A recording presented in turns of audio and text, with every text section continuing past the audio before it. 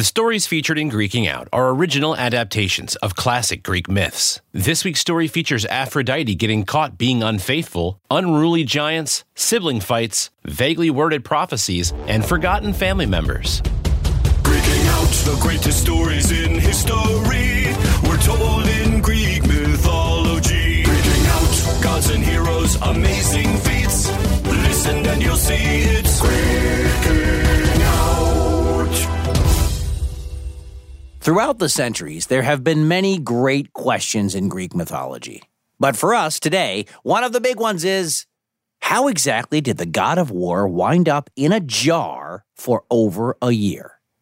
Yeah, it seems wild, but it's true. Ares, the god of war, was actually captured and held prisoner in a jar for 13 months. And to make matters worse, this was all done at the hands of 2 children. You are getting ahead of yourself. You know what? You're absolutely right, Oracle. We have a long way to go until we get there. You may have noticed that we skipped talking about Ares in our first episode this season, and that's because we had a whole episode planned about him. That's where you are now. Now, Ares is not a favorite god. He kind of represents the worst parts of war. He doesn't always do the right thing, and I kind of forgot where I was going with this. He is an Olympian. Right, exactly. He's part of the family. So let's start with Ares himself. He was the son of Zeus and Hera, and the brother of Eris, the goddess of discord, who was essentially responsible for the start of the Trojan War, and he was the father of the Amazons. He had a lot of influence, but not a ton of respect from the Greek people or the other gods. There were very few temples in honor of Ares anywhere in Greece. And, according to the writings of Homer, even his own parents, Zeus and Hera, didn't like him very much. You see, even though Ares was the god of war, it wasn't the good kind of war, if there is such a thing. Ares was the god of fighting, of ferociousness in battle and violence and aggressiveness. In a way, he was more like the god of combat than the god of war. He did not oversee battle strategy or cleverness or triumph or leadership in warfare. That was Athena, and she was beloved and worshipped by mortals all over Greece. So maybe Ares was a little resentful? Maybe he was a little jealous of Athena, and even though he was the god of war, many myths characterize him as a coward. In some stories, Ares would respond to even the slightest insult or injury with outrage and violence. One of the most famous stories about Ares involves his secret romance with Aphrodite, who was married to Hephaestus, god of fire and the blacksmith to the Olympians. Ares and Aphrodite had been sneaking off together for months before they were spotted by Helios, the titan who drives the sun across the sky every day. When Helios told Hephaestus what he had seen, the blacksmith was furious. He created a magical net that was impossible to break, but also invisible. He laid this net out, and when Ares and Aphrodite got caught in it, he scooped them up to make fun of them in front of all of the other gods. Hephaestus was the only ugly god among the perfectly beautiful immortals on Olympus. He was cast out of Olympus by Hera when he was just a baby. He spent his mortal life trying to get back to Olympus, eventually even tricking Hera into allowing him a place among the gods. All of the other Olympians just laughed and laughed at the sight of Ares and Aphrodite in the net, which was humiliating to them both, and probably didn't make Hephaestus feel that much better either, to be honest. But after that, Ares was shunned by most of the other Olympians, and he and Aphrodite were forced to leave Olympus and separate. Ares was forced to return to his home in Thrace, while Aphrodite went to Paphos. But Ares couldn't help but check in on Aphrodite from time to time. Maybe he truly missed her, or maybe he was just mad that she wasn't with him anymore, but either way, he was not happy when he found out that the goddess of love was taken with another gorgeous young man. His name was Adonis, and he was ridiculously handsome. Well, hello. Adonis was a prince of Syria with astonishing beauty and charm that instantly captured the fancy of Aphrodite. She was enthralled by the very sight of him. But he wasn't just a pretty face. As it turned out, Adonis was also a master of the hunt, very skilled with both bow and spear. The young man liked nothing more than chasing after some prey on horseback with the wind in his hair and a spear in his hand. But he also liked Aphrodite. I mean, who wouldn't? She was the goddess of love and beauty, after all. So time and again, Adonis would return from the hunt with a trophy that he dedicated in Aphrodite's honor. Aphrodite was flattered, but also a little concerned for her young love. She was afraid that something bad would happen to Adonis on one of these hunting trips, and she repeatedly warned him to be careful. But the young man could never have been careful enough to avoid what he encountered deep in the woods. On a hunting trip one day, Adonis encountered a wild boar. It was the biggest boar he had ever seen, with giant tusks and a massive head and eyes that seemed to glow with fire. Adonis tried to scare the boar away, but the animal would not back down. Adonis even tried to run, but eventually he was cornered by the beast and the two fought. Adonis tried valiantly, but he was no match for the monster. Eventually, the tusks of the boar pierced his side and the handsome man died on the floor of the forest. This is your annual reminder that pigs are omnivorous and will eat you if given the opportunity. Okay, random safety tip. Thank you, Oracle. That is good to know, as always. Moments after Adonis collapsed to the ground, a strange light bathed the forest in red, and the boar that was standing over the fallen hero began to change, shape-shifting back into the form of Ares. If he couldn't have Aphrodite, no one would. This is not a healthy way to behave. No, it is not. Ares is definitely not known for his good mental health practices. Eventually, both Ares and Aphrodite were invited back to Olympus, but many of the gods there knew of this story.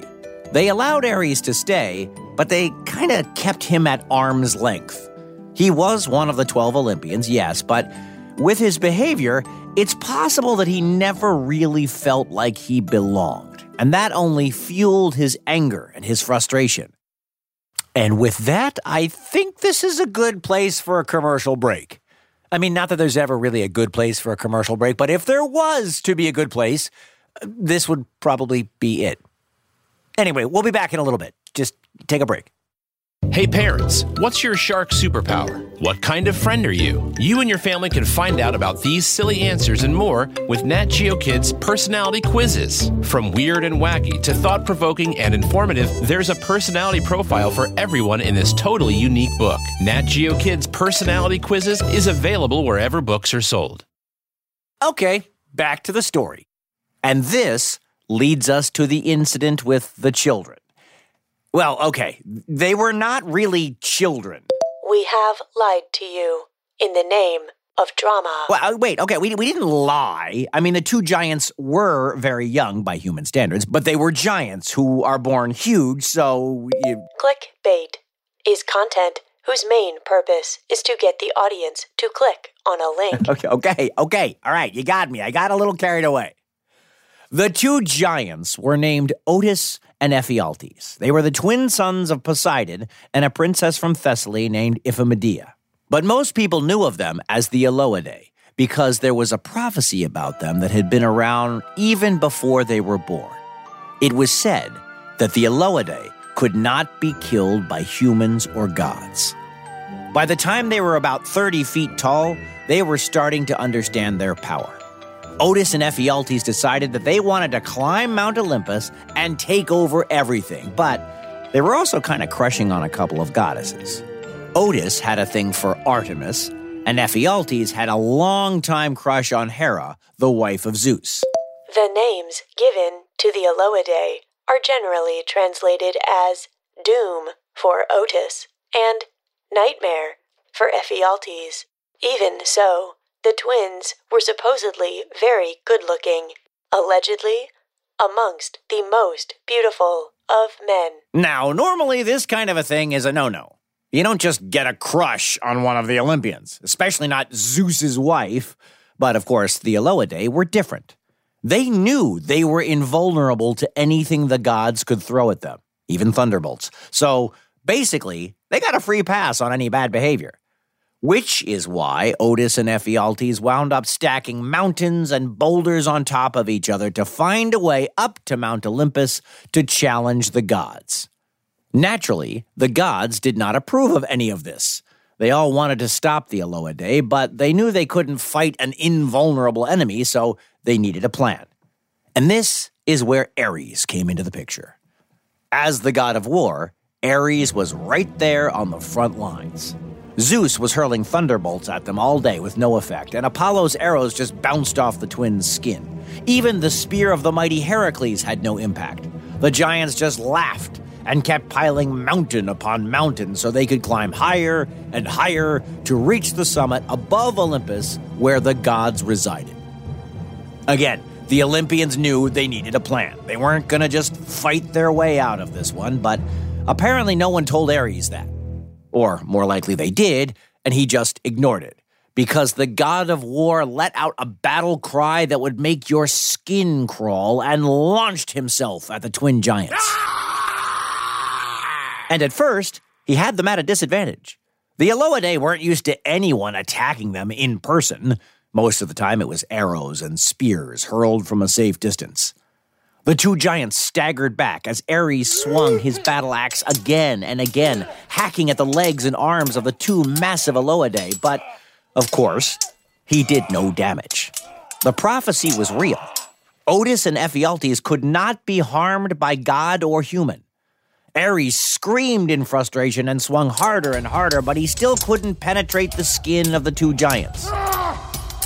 Once they realized they were safe, Otis and Ephialtes snatched the god up in their hands and held him fast. The god of war struggled and yelled, frustrated, but the two giants were able to bind him in heavy chains and, using their massive strength, squished his body down to fit into a large bronze jar, throwing it down to earth. An amphora is an ancient Greek container used as a storage jar, and it was a two-handled pot with a narrow neck. But this jar may have been a hydria, a Greek or Etruscan vessel used for carrying water. It was sometimes made of bronze and had 3 handles, 2 for carrying and 1 for pouring. Artemis, my beautiful, I am coming for you, bellowed the giant Otis as he resumed climbing. As I am for you, Hera. Ephialtes chimed in and followed his brother upward. Zeus was out of ideas, and almost out of thunderbolts. Hera had shut herself in her chambers. Athena was pacing and strategizing. Perhaps we cannot hurt the giants themselves, but maybe we can slow their climb, she said. Father, use your thunderbolts on their tower. So Zeus began to hurl thunderbolts at the mountain of boulders the Aloidae were building. The giants roared in anger as the rocks fell from beneath their feet, and Athena used her spear and bow and arrow to target the tower as well. But Otis and Ephialtes would not be deterred. They were angry now and more determined than ever to get to the top of Olympus. Ephialtes began rebuilding the tower as fast as he could, while Otis began hurling boulders and stones at the Olympians in return. Athena used her shield and armor to block most of the attack, but the giants continued to climb. Meanwhile, Apollo and his twin sister Artemis were developing a plan of their own. They realized that no matter how many times they knocked down this tower, the two giants would just find a way to rebuild and keep climbing. Otis and Ephialtes were immortal and invincible to the gods, so what did they have to be afraid of? Now, the gods could hope that they would lose interest, but the young giants were fixated on Hera and Artemis, which is actually what Apollo and Artemis were counting on. Being twins themselves, these two Olympians felt like they knew a little bit about the relationship between Otis and Ephialtes, and they came up with a plan that they hoped would help the gods defeat the Aloidae. According to statistics, 40% of twins invent their own language, and identical twins are not exact copies of each other. They have different fingerprints, can have different skin tones, and they aren't always born on the same day. At Apollo's urging, Zeus eased up on the thunderbolts and Athena stopped shooting arrows and throwing spears, letting the two giants finally climb all the way up to the gates of Olympus. Hera! Ephialtes shouted. I am here for you. Artemis, my love, where are you? Shouted Otis. Zeus and the other gods told Artemis to hide like Hera did, but she wouldn't do it. They were prepared to fight the giants to the death to protect the goddesses, but Artemis wouldn't hear of it. Apollo and I have a plan, she said. Trust me, Father. And with that, Artemis strolled right out into the courtyard and up to the gates where the two towering giants peered down at her. My, she said. You are so tall and handsome, Otis. The giant suddenly blushed and looked away, embarrassed. Ephialtes, his brother, rolled his eyes and looked to the sky. Obviously, Artemis said, you are the smarter and stronger and better brother. Not true! Ephialtes roared, and he swiped at Artemis with his giant hand. It almost knocked her off her feet, but Artemis was quick. The goddess of the hunt dodged the giant's blow and rolled to safety just in time. Leave her alone, screamed Otis, and lunged at his brother. The two giants grappled for a moment and then crashed through the gates of Olympus, wrestling each other on the ground while trading punches and insults in equal measure. Poor Artemis was in the middle of it all. She ducked and jumped and rolled out of the way time and time again as the two brothers fought each other. She knew she couldn't run too far away. She had to be visible to both of the brothers. Otis needed to be distracted by her presence, and Ephialtes needed to be enraged. This was the plan that she and Apollo had concocted, to get the brothers to fight each other. And it worked for a long while. The giants fought so long that they sometimes forgot what they were fighting about, until they saw Artemis, and then the punches started all over again.